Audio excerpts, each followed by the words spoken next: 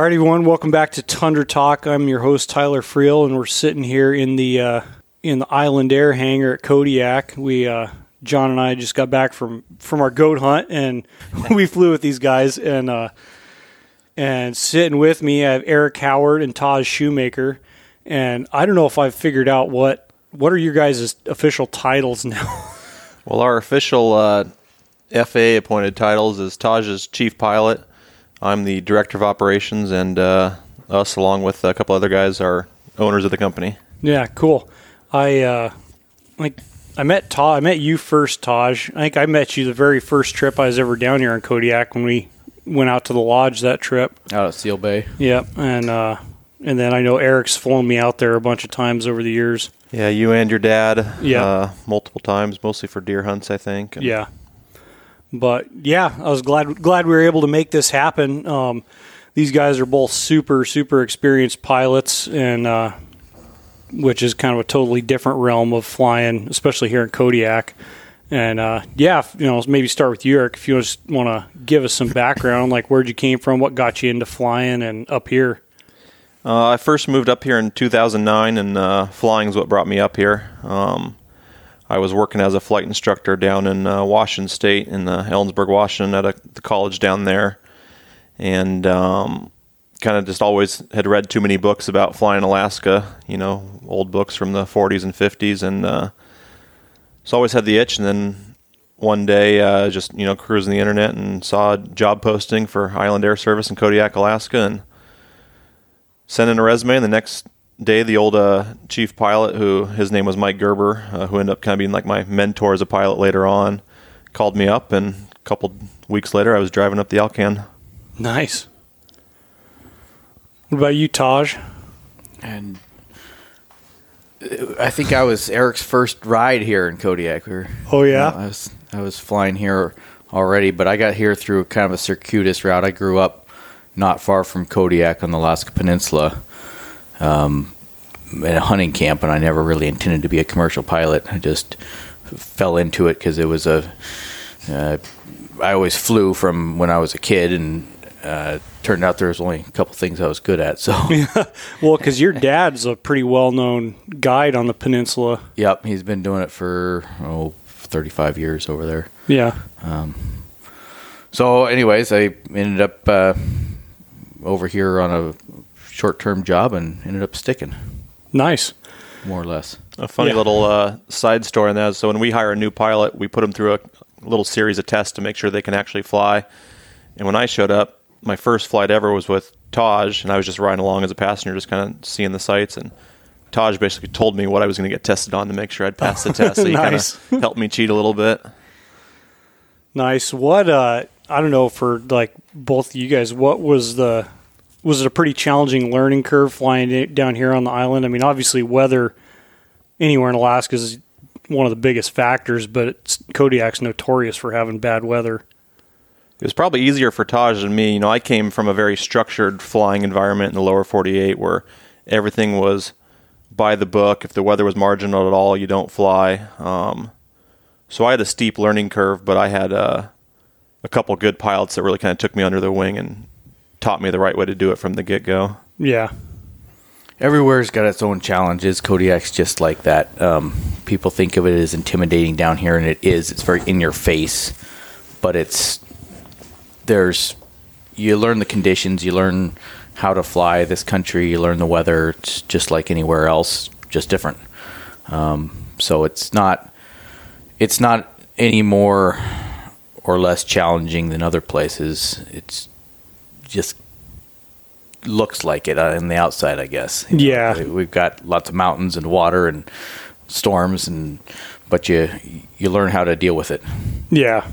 Yeah, probably more intimidating not knowing than actually just learning how to deal with all of it, huh? Yeah. Yep. We train our pilots for these conditions, and it's very intimidating for them at first, but they learn that you can deal with it, and they just have to learn the rules. Yeah.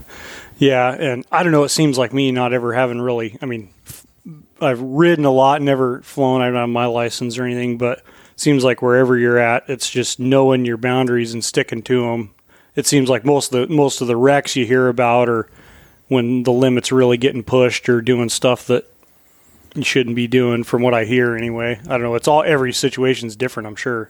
Yeah, there's certainly you're right. Majority of wrecks you can always pick apart and you can see where there was mistakes made. On the other hand, flying's like everything else. It's a human element is going to get you in trouble. We're all human. We can't take that element out of it. So yeah, there's always going to be mistakes made, and things happen when you defy gravity. Yeah, it is. There is some risk inherent by nature, but otherwise you could sit at home and die of boredom and obesity on your couch if you didn't want to go take risks. Yeah, that's very true. It's always like, I don't know, blowing my mind flying. Like when you think about how little's really separating you from piling into the water or into the side of a mountain, but the stuff's reliable, and obviously operating an air service, you've got to, everything stays up on, you guys have super rigid maintenance schedules and stuff like that, I'm sure. So it's usually not the plane. Yeah, they say the weakest part of the aircraft is the screw sitting between the seat and the yoke. So. Yeah. But I always tell the new guys, decision making is the number one thing here. It's not necessarily, how good of a natural touch do you have on the airplane or anything like that. It's your decision making, and then on a per flight basis, we probably make a lot more decisions than you might have to make if you're flying somewhere else. Yeah. Should I go this way or that way, or is it time to turn around now, or what direction am I going to land? All that sort of stuff. Yeah. And to get into, Island Air in general, you guys do a whole bunch of stuff, and there's a few other services on the island, but you guys, if you're coming into Kodiak and going out on a trip, there's a good chance you're flying with these guys or one of the others, and that's you guys handle pretty much everything from hunters, fishermen, flying out to lodges, bear viewing, stuff like that. Yeah, we're the regional airline, basically. Mm-hmm. So we do all the scheduled flights around the island, all the mail. We do the bulk of the moving between the villages, but we're also, not to thump our chests a little bit here, but we are the longest running airline in Kodiak, and as such we've kind of developed a diverse fleet and a diverse group of pilots. So we've got the ability to do everything from skis in a Super Cub to a Beaver on floats to flying the caravan between our villages, and we also fly over to the Alaska Peninsula and up to Anchorage and do quite a bit of. We're very diverse in what we do. Yeah, and you got, like you said, the whole range of planes, from the passenger planes to float planes, and just the videos you guys are putting up. What you were saying, this was the first year you guys have messed around on skis on the Cub down here. Yeah, yep. I've got a lot of time up in the Arctic on skis, but Kodiak's different because we can't run skis down here in the at sea level. It's usually there's not enough snow, but there's a whole lot of interior that's all snowy that has kind of opened up a whole new world there. Yeah, where are you taking off from on skis on one of these lakes, or from the main runway here? Oh, gotcha. You got wheel skis, I yeah, see. and then go up to frozen lakes or ridges and. Yeah, that's pretty cool. Yeah, it's a big, I don't know, not for as small of an island it is, there's so much cool country on it. There is. It's pretty small relatively by Alaska standards. It's big by anybody else's standards, but by Alaska standards it's small mileage-wise, but there's a whole lot of country packed into a small area. Lots of fjords and lots of mountains and lots of critters and just a whole lot of things going on here. And a lot of diversity in the topography and what there is, That's what I like about the island is, on the north end you got old growth spruce trees.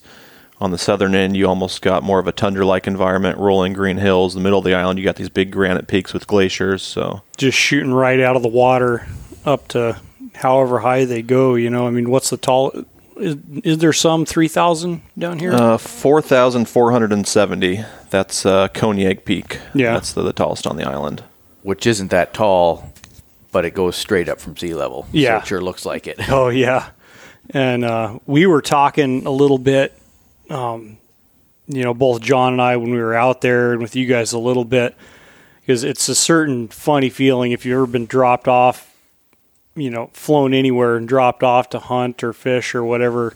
It's a kind of a lonely feeling when the plane turns and leaves and everybody reacts to it differently. And I mean, you guys get a whole range, a lot of people from the lower 48 coming out, getting flown out, dropped off deer hunting and whatnot. I guess deer hunting would probably be the only one, or fishing where they're staying on their own. But well, we do. Yeah, there's a lot of there's people, we've dropped people out just to bear view. Yeah. Long-term bear view, and there's fishing, like you said. We've got elk, deer, caribou on the island that That's non-residents true, yeah. they'll come hunt. And then Alaska residents can hunt bears and mountain goats as well here. But yeah, no, we drop a lot of people out there, and everybody reacts a little differently to it. Everybody has a different experience level and anticipation of what they're doing. But the great leveler these days is sat phones and DeLormes. Yeah, and that's a big deal. I mean, I almost see it as like, with the stuff that's available now, it's almost irresponsible not to take something like that.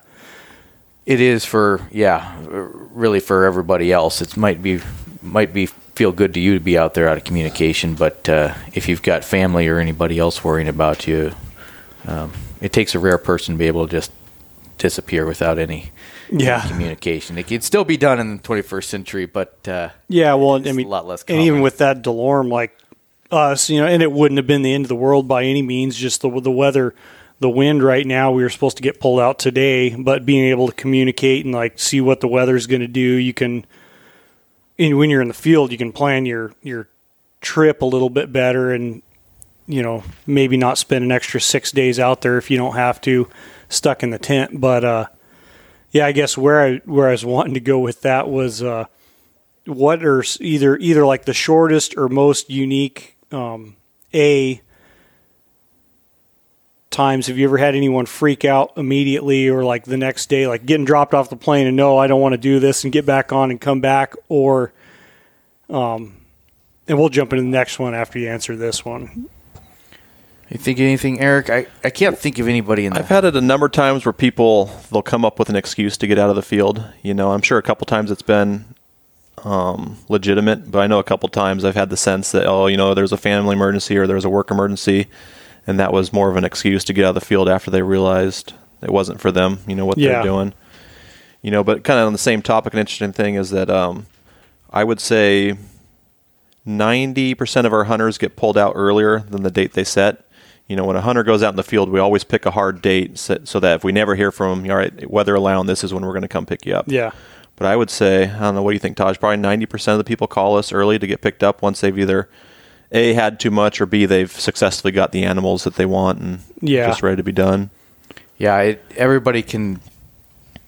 almost everybody can spend a certain amount of time, out in the woods, but mindset's a big part of it. So if you're going out for 2 days, well, the third day you're going to be ready to come home. Yeah. And if you're going out for 2 weeks, the third day you're fine, but 15 days you're ready to come home. Yeah, so, absolutely. But to answer your question, I can't think of anybody that I've had immediately call up and say, hey, this isn't for me. I've had guys, like Eric said, a few days later say, hey, I got something else going on. Come get me.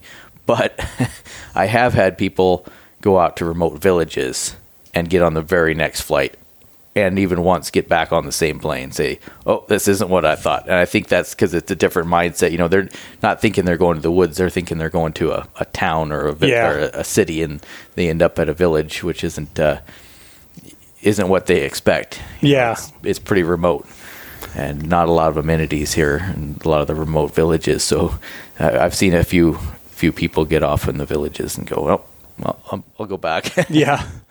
And then I guess the other one, because the other part, I don't know, I come to understand it like when I was talking to you, we'll come down, but book for whenever, weather depending, because that's such a huge factor.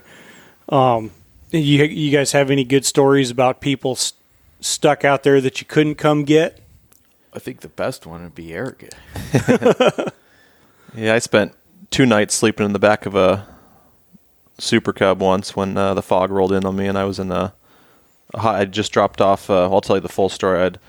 There's 3 people to move up to a lake: guide, client, and the packer. I dropped the guide off first. Then I dropped the client off, and each time the fog's just kind of slowly moving up this valley towards the lake. It was a pretty small lake, pretty high. It sits right on the edge of a glacier called Gladoff Lake, and dropped the packer off third, and the hairs are always standing up your neck. All right, this fog's getting close, so I drop them off, tell them, all right, as soon as I land, get out as quick as you can. I need to get out of here. Take off, and all I had time to do was just make a tight circle and then re-land before the fog moved in. Oh, man. It was only midday at that point, so I figured, all right, well, I'll just hang out, and fog will hopefully move through, and I'll take back off. And then that night, it started snowing. We got about 4 to 6 inches of snow, and then the next night it blew about 70 to 80 knots while I was up there and tipped the Cub on its wing and did some damage to the airplane. And kind of what Taj was talking about earlier about being responsible to the other people. I was pretty comfortable, and not necessarily comfortable, but I was mentally okay and fine with my situation. But the people back in town, of course, are more worried than I was. But I was mostly worried that the airplane was going to get flipped over upside down the lake with Eric in it. Yeah. You're sleeping in there, but he had it tied down good to whatever little rocks and stuff we could pile up there. Yeah, fill the floats with water as much as you can, and you just hunker down, But again, it comes down to mindset. You had the mindset to be calm and not be freaked out for being stuck due to unforeseen circumstances, and you get through it. And a couple of days later, well, it is what it is. So back to your original question, I have had a number of groups out. I think a week is the max, although I know of other folks that have been stuck out for 10 days in the old days before satellite phones, which was a lot more worrisome. But I have had somebody stuck out for a week, I think was the most I've ever had due to weather. And it just totally depends on the person. Some people get pretty anxious, but there's nothing you can do. No matter, it doesn't matter who it is, there's just nothing you can do sometimes due to the weather. It's always has the last word. Yeah, I mean, I remember a few occasions being out in Seal Bay out at the lodge, and hunters that were worried about missing their flights, and it's like, sorry, like they aren't coming today, and they'd be, just because those guys don't feel like flying today or whatever. It's like, no, it's because they don't feel like being piled up on Tonky Cape out there or whatever. And yeah, we brief everyone when they're going into the field, especially if we're putting them in like a high goat lake or somewhere that's more weather specific, that plan on a couple days on either side of your hunt. You might be stuck, but the human mind naturally thinks, I'll be fine. That's, it doesn't happen to me, but they just think it's more of a generic speech we give that it's not actually going to happen. But especially for goat hunters or late season hunters or people going into small, higher altitude spots, it's pretty common. Yeah, I mean, a lot of that stuff, imagine if the wind's blowing the wrong way, you only have so many approaches on some of those spots. Yeah, the high lakes and ridges, those are the hardest ones for the most part for getting in and out of, just because it's windier up higher. The clouds are always lower up higher because you're closer to the clouds. So those are the most critical ones. And there's even a few spots we'll drop people and say, if the weather's good, we'll come back and get you. But if not, you might be hiking out to a lower, better spot. And sometimes that's 4 to 5 miles over some pretty rough country that they have to get themselves out to a better pickup spot. Yep.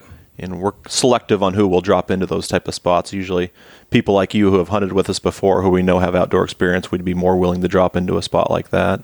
Yeah, because it, I don't know, just as far as the angle from the guy being out in the field, like there's so many little things that can, if you're not smart about it, little mistakes can turn into big problems pretty quick. So I don't know, I'm to the point now where it's just like, yeah, well, if it works out then, but kind of, it's always like a loose date, like you plan on dates, but weather depending, whether you got to try to beat a storm out or just plan on staying a couple extra days.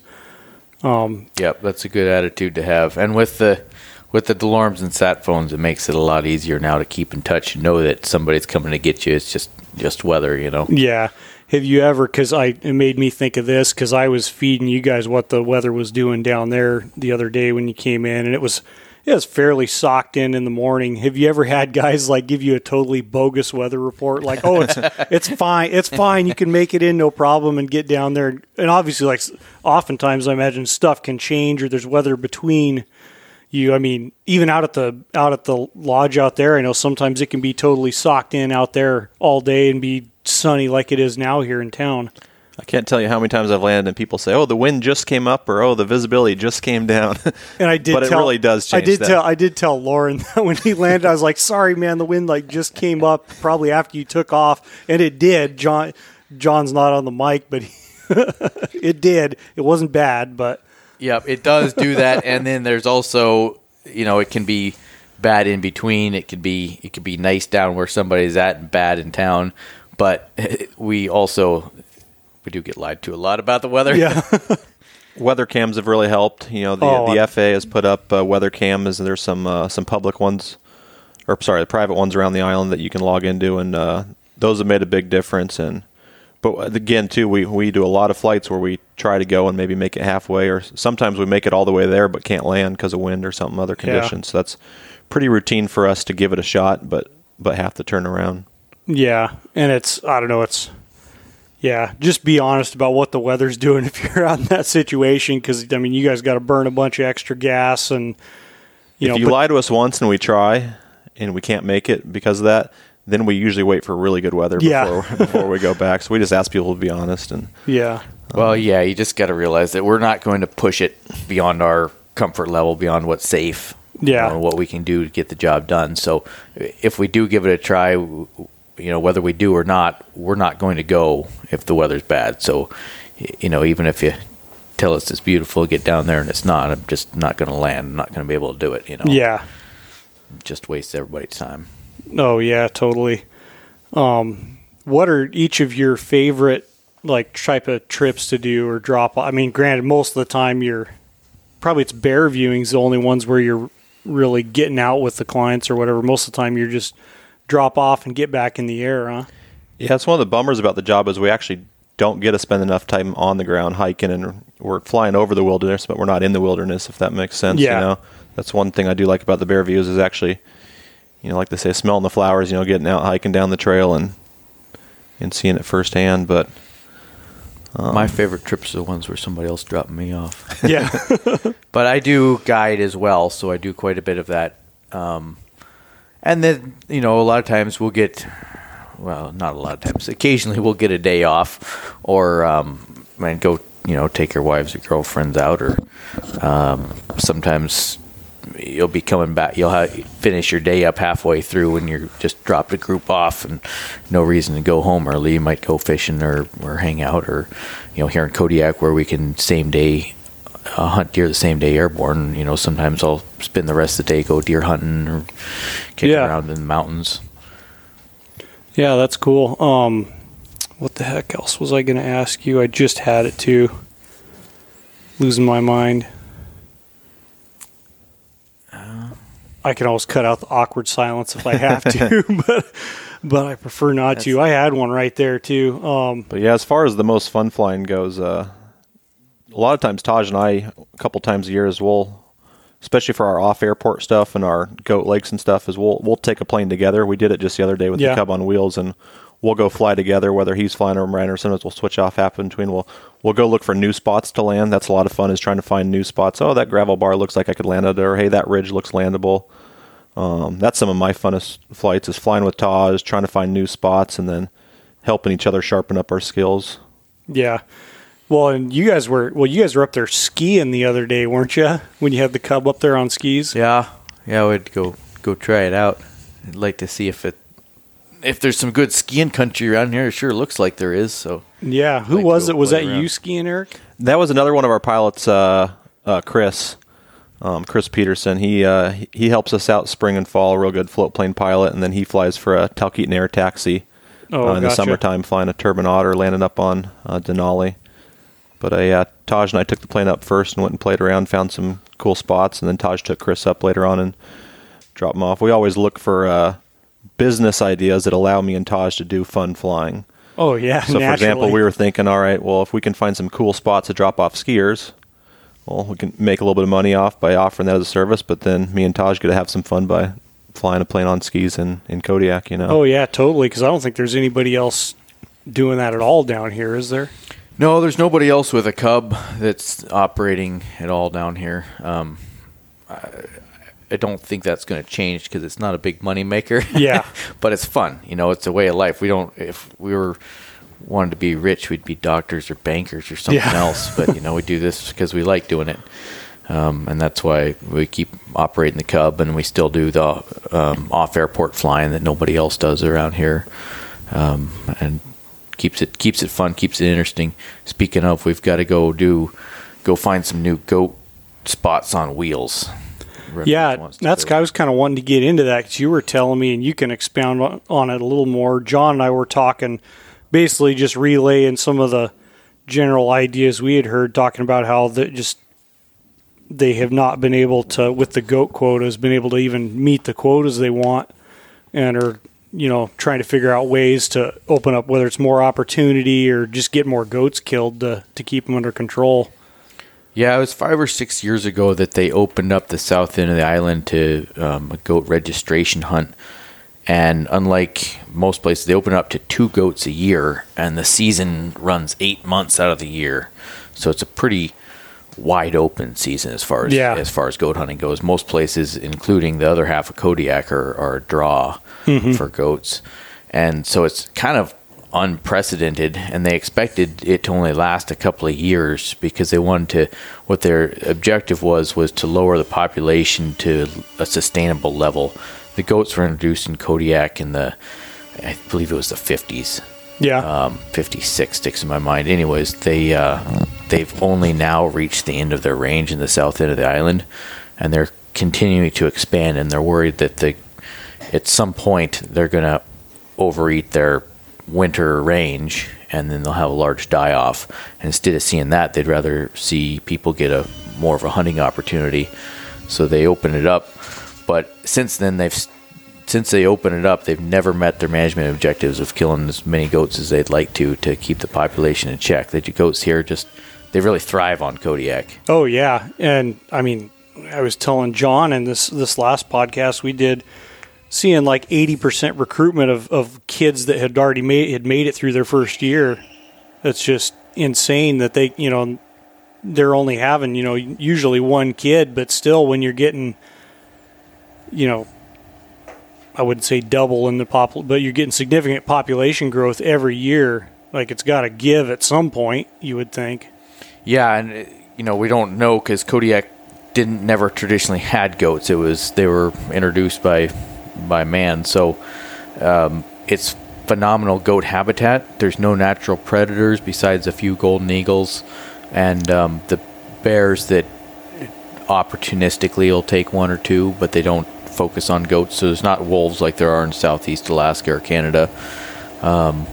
So the goats have just done really well here, but we have no idea what their carrying capacity is or when we'll see that change. You hate to see a hoof and mouth disease or something come through and wipe them all out. Yeah, but I mean, to me, it seems like perfect habitat for them. They don't mind the moisture or the weather. They're super tough and just plow right through the snow. And but yeah, so you guys are looking at options for putting people in on wheels, maybe in the Cub, and just other things to just open up options, because it's tough. I think, like you guys are saying, I imagine most guys don't kill 2 goats. Like, we didn't kill both our goats this time, and if everything lined up right, it would have been easy, but even though we could have shot 4, like, just all the things didn't line up right for us to get them back to camp and not have a bunch of smashed hamburger at the bottom of a cliff. So I could see it as being a challenge to figure out a way to get more guys to shoot 2 and just open up other opportunities in general. Yeah, one thing I've been always trying to talk people into is doing the combo hunts too. If you're a resident, don't have to do just a one species hunt when you come to Kodiak. That's one thing that's pretty cool about here is, come down and do a deer and goat combo hunt, Yeah. And that sometimes a lot of people come down and say, oh, I want to go deer hunting. I say, oh, where do you want to go? They go, oh, how about this area? And I go, there's goats in that area too, and you can just get the goat tag. And then even if, might as well get the tag, and if you see one not too far out and accessible, go after it. Oh, that's a good idea, Yeah. There's even one spot. I don't know anybody that's done it yet, but it's theoretically possible here to have the Kodiak McNabb to be a goat, a deer, and a caribou in the same day. Yeah. And a bear. If you drew the bear tag for the same area, you could really go. Yeah. Yeah, that would be quite a feat. Like you said, everything lining up right, but it's definitely possible. But I have seen people get all three species and hunt bears out of the same camp and the same location. No, that's cool. And yeah, it's funny, and I've always I've never felt unsafe flying with you guys, kind of switching topics a little bit, but I don't know, picking who you're flying with is such an important thing. I don't know, I've always been impressed with your guys. Any of the pilots I've flown with, everyone's safe, and I mean, you guys know what you're doing. I didn't even pick a spot to go to. I just, like I was telling you, I said, well, you know the country better than I do, depending on what the weather's doing and whatnot. So, I mean, you guys are a great resource for people if they are looking to do something like that. Well, I appreciate that. We certainly do our best to run an operation that people want to fly with. Yeah, we do. We know the island better than most people are going to, just because it's our job to, and we're going to be able to see the weather that's coming, and we're here all the time, so we'll just be able to know what the conditions are like at that time. So I do often tell people to not get too caught up on a certain location, especially this time of year when things are so variable, and we'll pick a location the day they come down here. Yeah. And the big thing Taj and I are into is, we don't mind taking the time to talk to our hunters and get to know them and, help them, especially for guys that have never been to Kodiak, even just the things about town, where to stay, what's the best way to get to Kodiak, letting them use our hangar to store gear while they're in the field, letting them use our freezers afterwards, for some meat and stuff. And, yeah, just taking the time to, on the phone, talk with our hunters that are going to be coming down and try to make it a good trip for them. Yeah, and that's a big deal too. I'm glad you brought that up, because it's just such a, I don't know, whether it gives them just peace of mind a little bit, flown with some air services where it's like, all right, well, when do you want to fly? Where do you want to fly? All right, see you later. When you get here, jump in the airplane and type thing. So it's nice to have that personal touch, because even just, in Alaska, but from Fairbanks, it's like traveling somewhere totally different. You fly in here, luckily I know enough people down here, I can usually find a vehicle to use and whatnot, but, you guys will take people to their hotel or wherever they're staying and kind of go the extra mile, I guess you could say, to accommodate people, and that's kind of goes above and beyond just what they're hiring you to do, but I've always thought that was really cool. Yeah, it's a service industry, so we, try to provide the best service we can, and I've flown with other guys, and it opens your eyes, because when you're always on one side of the fence, you only see one side of it, but when you go out and are the customer, you see, hey, this is nice. I really appreciate that. I appreciate the input and knowing what to do when you get there and where you're going, and that extra information goes a long ways. Yeah, it does. And where was I going with that again? And Taj and I both like to hunt too, and I think all of our pilots that fly the float planes at least are all our hunters themselves, Yeah. So we want our clients to succeed, even if that doesn't necessarily mean getting an animal, but succeed by just having a good trip and enjoying the experience. That's important to us, is that they have a good time, and you probably get to get a little bit of scouting done for yourselves by having these feel. Well, most of our scouting's for our clients, just to make sure we get them in a good spot, because we don't get enough time to go out. Well, that's what I was saying, is putting clients, getting the feedback from your clients. Yeah. Yeah, there's certain spots that we've dropped people in the past, and the clients say, and that was not a great spot, this, and this. And then, there's some spots where we no longer drop people just because past clients have told us that, for whatever, we've just learned from having groups there that, maybe that isn't a great spot to go, or... and then we also spend a lot of time just seeing on what areas are maybe getting hit too hard or what areas, haven't had a lot of pressure on them yet. Yeah, and it seems like you guys also do a really good job about that.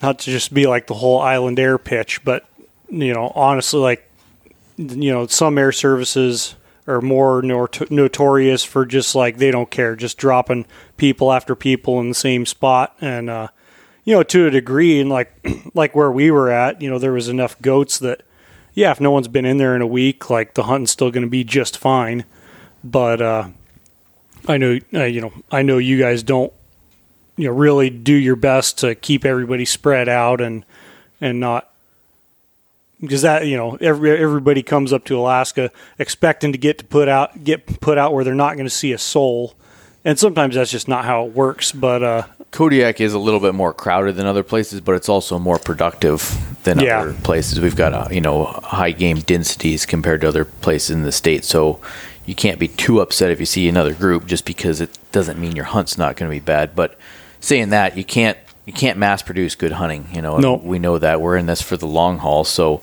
there's times I'll just say, no, I'm sorry, I can't take you there. It's I've got another group in there.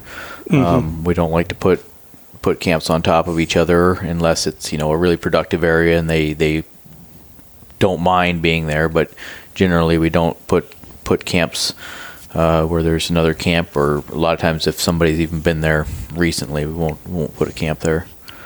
That's why I like bright colored tents, because a lot of times, all right, someone will say, "Oh, take me to Lake 2014," and you go there. If we see another tent there, generally we'll go try to find a different spot. Next but time if you got a camo tent hidden in the alders, then you might get another camp dropped on top of you. I hate camo tents. It's like just for finding them at night, or like putting little reflective, if they don't have reflective tabs on them. Yep. There's been several times I've stumbled around in the dark trying to find my tent. But yeah, that's a good point. And all the air taxis on Kodiak are really good. There's no, at this point, on the island, there's no bad operators, and and even all the pilots from the different companies. I mean, to some level, most of us are friends, and I've called other companies, hey, do you have anyone in this spot or so forth, just to try to help out and keep people and coordinate. Yep. It helps us all to be on the same page and realize we're in the same business. Yeah, totally. And I don't know what reminded me of it, but I was going to ask you guys what's probably the craziest thing you've seen flying down here. Reminded me of that video Eric showed us of an elk in Carlick Lake. Yeah, so for people that aren't real familiar with Kodiak, in the Kodiak archipelago, there's two islands north of the main part of Kodiak, Raspberry and Afognak, which have Roosevelt elk on them. Mm-hmm. And historically, there's been no elk on the main island of Kodiak. But last, I think it was late August, early September, I was flying along and saw something. I was actually doing a bear view and saw something across the lake, and I kind of pointed it out to the people on board, and I said, oh, that's kind of an odd-looking bear over there. It's pretty light-colored, and kind of went and flew over it once. And I said, oh, that's kind of a weird-looking caribou, and they're usually not in this area. And then we did another, so I'm like, holy crap, that's an elk, Yeah. So we took a video of it, and I ended up, sending the video to the biologist and stuff, but yeah, you never know what you're going to see out there. Yeah, no kidding. I mean, I don't know. Was that about the craziest thing you've seen? I mean, you've seen some I don't stuff. know. I've seen some stuff that you probably wouldn't believe me if I told you, but let's hear some of it if we can. But the funny thing about that one is the fall before, I had some hunters down in that area at the head of Larson Bay tell me they'd saw an elk, and I only halfway believed them when apparently I should have fully believed them. Yeah. But yeah, I don't know. You're bound to see aberrations if you're out there long enough. I've seen goats swimming in the salt water. Yeah, I've seen goat country. There's a place called Camp Island in Carlick Lake. I wasn't there to witness it, but someone I was flying, I picked them up, and they had a video of a bear chasing a goat down into the water and killing it. That was pretty. Wow. That was pretty cool. Seen dead goat in avalanche slides, afterwards. That was kind of interesting from the air. Took me a while to figure out that it wasn't a live goat kind of laying there as the snow melted. That was kind of interesting, which kind of always makes me wonder how many goats or other animals do get wiped out by avalanches. And Yeah, because I mean, some of that country, like even where we at, you could tell there'd been big, in the past, old rock slides and avalanches, like almost down to the water. It's super steep, and some years can get a ton of snow up high. A lot of snow and sometimes a lot of rain that causes landslides too. Yeah. It'll just make, big old rock avalanches. Oh, I'm trying to think more weird aberrations that you've seen. One time I saw 8 bears sitting together in an area the size of this room. Weird. Never seen anything like it. Don't know what they were doing. It wasn't on the salmon stream or nothing? It was near a salmon stream, Yeah. but they weren't all sitting there fishing. They were sitting in the middle of a field. Looked like they were having a convention. Man. And they split up into several groups. So, bears are usually solitary animals, but not always. I almost hit a whale once. Oh, wow. Landed. No, not landing. No, just flying along after takeoff, not too high off the ground. And the whale came up. It wasn't right in front of me, but it was over to the side. Yeah. It came straight up out of the water. Oh, like this. geez. Yeah, most of my craziest stories aren't about the airplanes or what I see, but it's the people we're flying. Yeah. Oh, well, I won't get into that. We get yeah, I guess we. we get We won't name in the hunting names. world, we get hunters from all over the world. People that can barely afford the flight to billionaires, and you get a little bit of it all. And so yeah, I'd say a lot of times the people we move are the most interesting part of it, and some of the craziest stories all stem from that. But, Yeah. I'm wanting to ask you, but I don't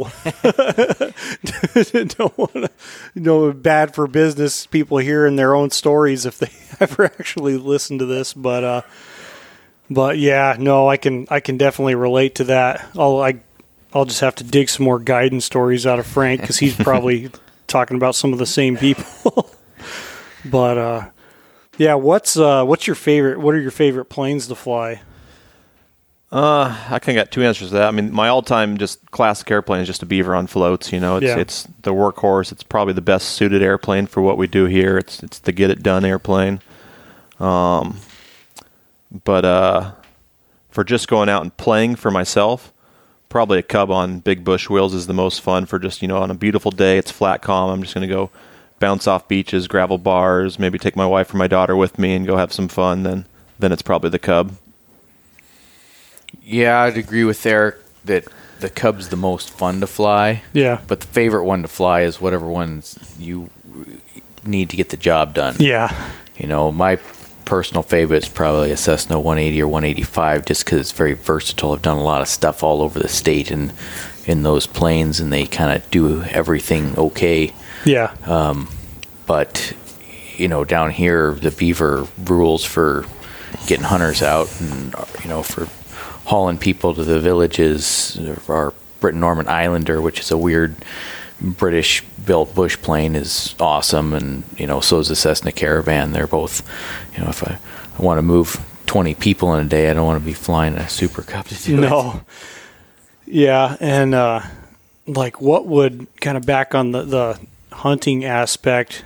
What would you tell someone who's, as far as volume of gear to bring, because I'm sure you guys have seen the whole gamut of people going super minimal, everything to enough gear to last a guy a year. Yeah, it's pretty crazy the range there. You'll get guys that'll show up for a 12, 14-day hunt with a 30-pound backpack and their rifle in their hand, and then you'll get guys that they're already staying in the cabin, so they don't need a tent, and they're bringing, for 2 guys, they're bringing 1,000 pounds of gear, and that's not even overestimating an honest 1,000 pounds of gear, and I once hauled 2 beaver loads for 2 guys for a week-long camping trip. Wow. I mean, I've seen guys bring chest freezers and a Generator. Guys bringing TVs and DVD players to set up in their tents. I mean, it's a 5-day hunting trip, but bringing 2 months worth of good food. Multiple coolers and stuff. So you really don't. I like to hunt light myself personally. It just keeps you a little bit unencumbered and it's easier to move. But on the other hand, if you want to have a comfortable camp, I mean, we get paid by the pound, so Yeah. bring as much as you want. Yeah, well, and I was thinking, and granted, when we came down here, I didn't know where we were going to end up going, because that can change, obviously, but didn't know whether we were going to be going hunting, everything out of the backpack and then getting picked up somewhere else, or which is usually how you sheep hunt, just carrying your camp and everything with you. And hindsight, I would have brought a few more things. I think both of us only had like 200 pounds of gear total, which I thought was like going kind of pushing it for heavy if we had to move anywhere, but it looked like we were fine. I was just going to go, if we had to land in a spot where we had to move, just rip through the stuff and throw a bunch of stuff back on the airplane to send back. But what you bring is definitely dependent on your level of experience, your level of comfort and expectations, and then how much you want to pay for an airplane, a bigger airplane, a smaller airplane. But we've got the beavers around here, so don't pack too light. It changes a lot depending on time of year and species and person, but overall, I'd say the best way to do it is to come prepared both with a decent base camp, at least something, a bomb shelter, an Arctic oven, a decent tent that's going to stand up to the wind, a couple of amenities, a heater if it's wintertime, some way to get yourself dried out, and then a spike camp, both for backup in case your big tent gets flattened by the wind, and also so you've more versatile, you can go hunt if you were inclined to hunt that way at all. But the big thing is bring quality equipment here. yeah, Because the conditions can be pretty brutal. yeah. I mean, I know, because I didn't bring my sheep hunting tent. I brought a 4-season kind of mountaineering tent, just that I know will stand up to the wind, because that's one of the biggest factors and could get you into trouble in a hurry. If you get a big, in the fall, get a huge rainstorm or something, and you don't, whether it's exposed or you don't have your tent down low. I mean, John was telling me about a couple of years ago having one of their really good tents. They had every staking point and guy line staked down, had it blown off the mountain, and had to patch make one tent out of 2 tents. Yeah, they had a good one.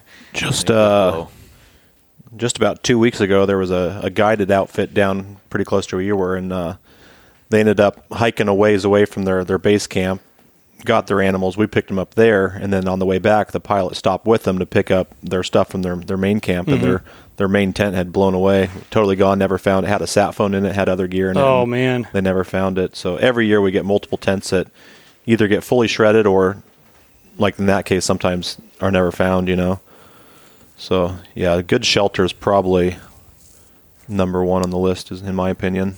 Yeah, and is there any stuff you guys recommend, and see people needing to plan to pick up here in Kodiak? I know we bought our camp stove gas in town because you can't fly on a commercial airline with compressed gas. Yeah, all the fuel you can need is here, and we usually keep a small stockpile of it just in case the stores run out, whether it's, white gas or the isobutane canisters or propane or whatever you choose to use. Don't try to fly with those on the airlines. That's the only thing that's critical, that and bear spray that you can bring down on the airlines, and you can pick both those things up in town. But a lot of people, you'll ship a bunch of stuff down here, but you don't realize we've got Walmart and Safeway and a good sporting goods store. You can go buy your food here as well. Yeah. You don't have to ship everything down. If it's more convenient, fine. But you can come, just with your basic equipment. You can get anything you need here in Kodiak. It's, got all the amenities. Yeah. Do you guys see very many people's tents getting shredded by bears, or those bear fences are getting to be pretty popular? It seems like. I would almost say the wind does it more than the bears do. Yeah, much more. We don't see them getting shredded by bears a lot, but I mean, occasionally it happens. But if you keep a good clean camp, more having food and meat taken. Yeah, that happens more often. Not keeping your meat right inside your main tent. That's a big thing that doesn't always get followed, which is usually what causes issues. Yeah, because I mean, they have everyone has in their mind what brown bears down here are like, and the vast majority of them don't want anything to do with people. I'm sure you've seen it a lot where where you see it watching a brown bear and he cuts where you walk, the tracks that you walked in a day or two before, and turns around and goes the other way. Yeah, they for the majority of time avoid people, but there's enough bears that don't, and it's not because they're out to get you, it's that they're don't know any better, curious, hungry. Yeah. And they'll come in and sniff around a lot of times, and if you've got something that they'll eat anything. So Yeah. if you got anything that smells like food, it's an attractant. It's best to keep meat up in a tree if you can, or electric fence, like you said, is getting more and more popular, and those seem to help. They don't always keep the problem away, but they sure help. Yeah, like you said, pretty much.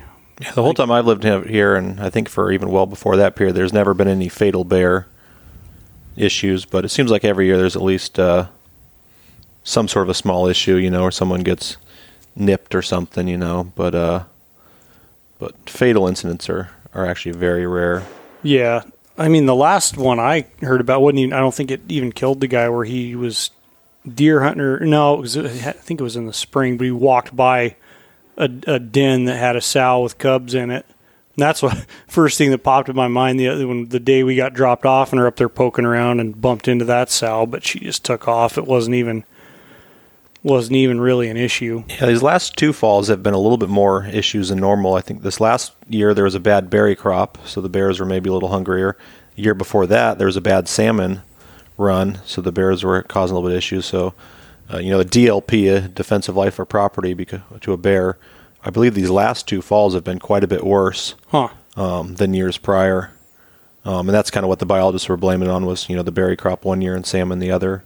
Yeah, that makes sense. They're trying to pack the pounds on right at the end of the year, and if there's just not the food the easily accessible food that there normally is, then they're gonna, if they smell it, and most of those happen in town. It's not necessarily hunters or other people remote. The majority on Kodiak Island of those incidents happen in town, where the bears are coming in the town and getting into garbages, and unfortunately, once they learn those habits, they usually don't stop.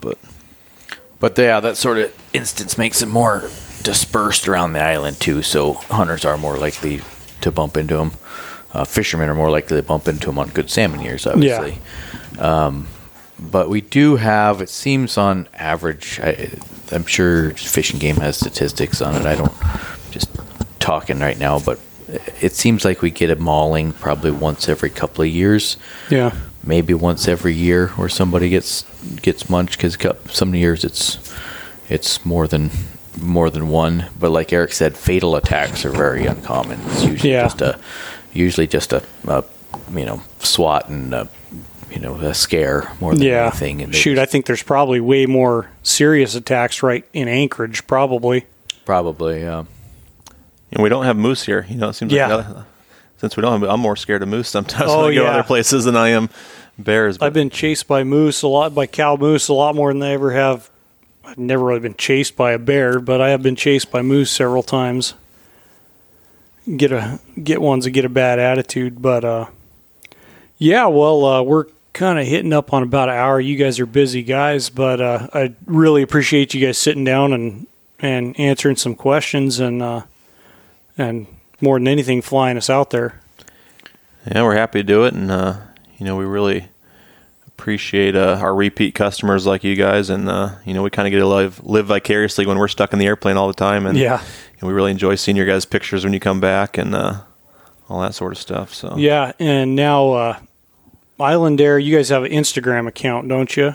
If you guys want to check them out, Instagram and Facebook, and I think the Instagram, what is it? Island Air ADQ or Yeah, I don't know specifically, but I know if you just do the search and you just type in like Island Air, there are a couple different Island Airs around the world. Yeah. There's an Island Air Express down southeast and some other ones other places, one in Hawaii, I believe. But yeah, if you just type in Island Air. We'll be the ones doing cool Kodiak. stuff. Yeah, doing cool stuff.